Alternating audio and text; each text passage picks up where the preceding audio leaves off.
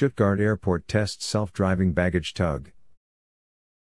Stuttgart Airport pioneers in autonomous drive. The vehicle is fitted with 4 3D cameras with infrared light for night vision, 2 safety laser scanners and a high-precision GPS system. The trials are part of the project Smart Fleet Autonomous Commercial Vehicles for Safe and Efficient Airport Operations, which is funded by the German Federal Ministry for Economic Affairs and Energy.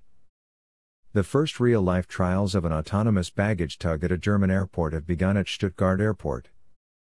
At the current stage of the Smart Fleet project, the new development from Volkswagen GmbH can already drive certain routes on the apron independently.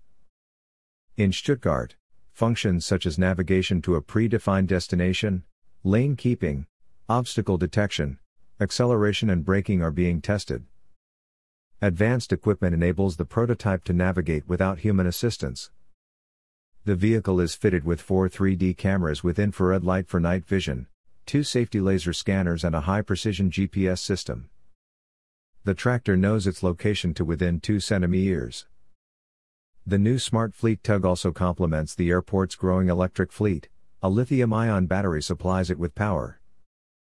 So far, there is always a person on board for safety reasons, who can stop the vehicle when needed. The development of autonomous ground handling equipment is considered particularly challenging.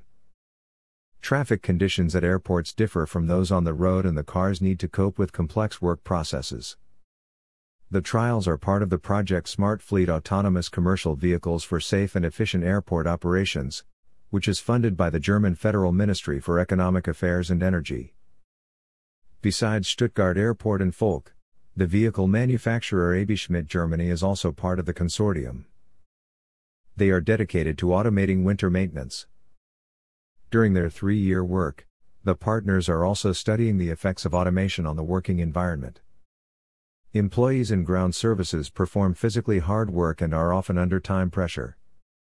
Autonomous equipment will support them in the future. The research project has a total volume of €3.9 million.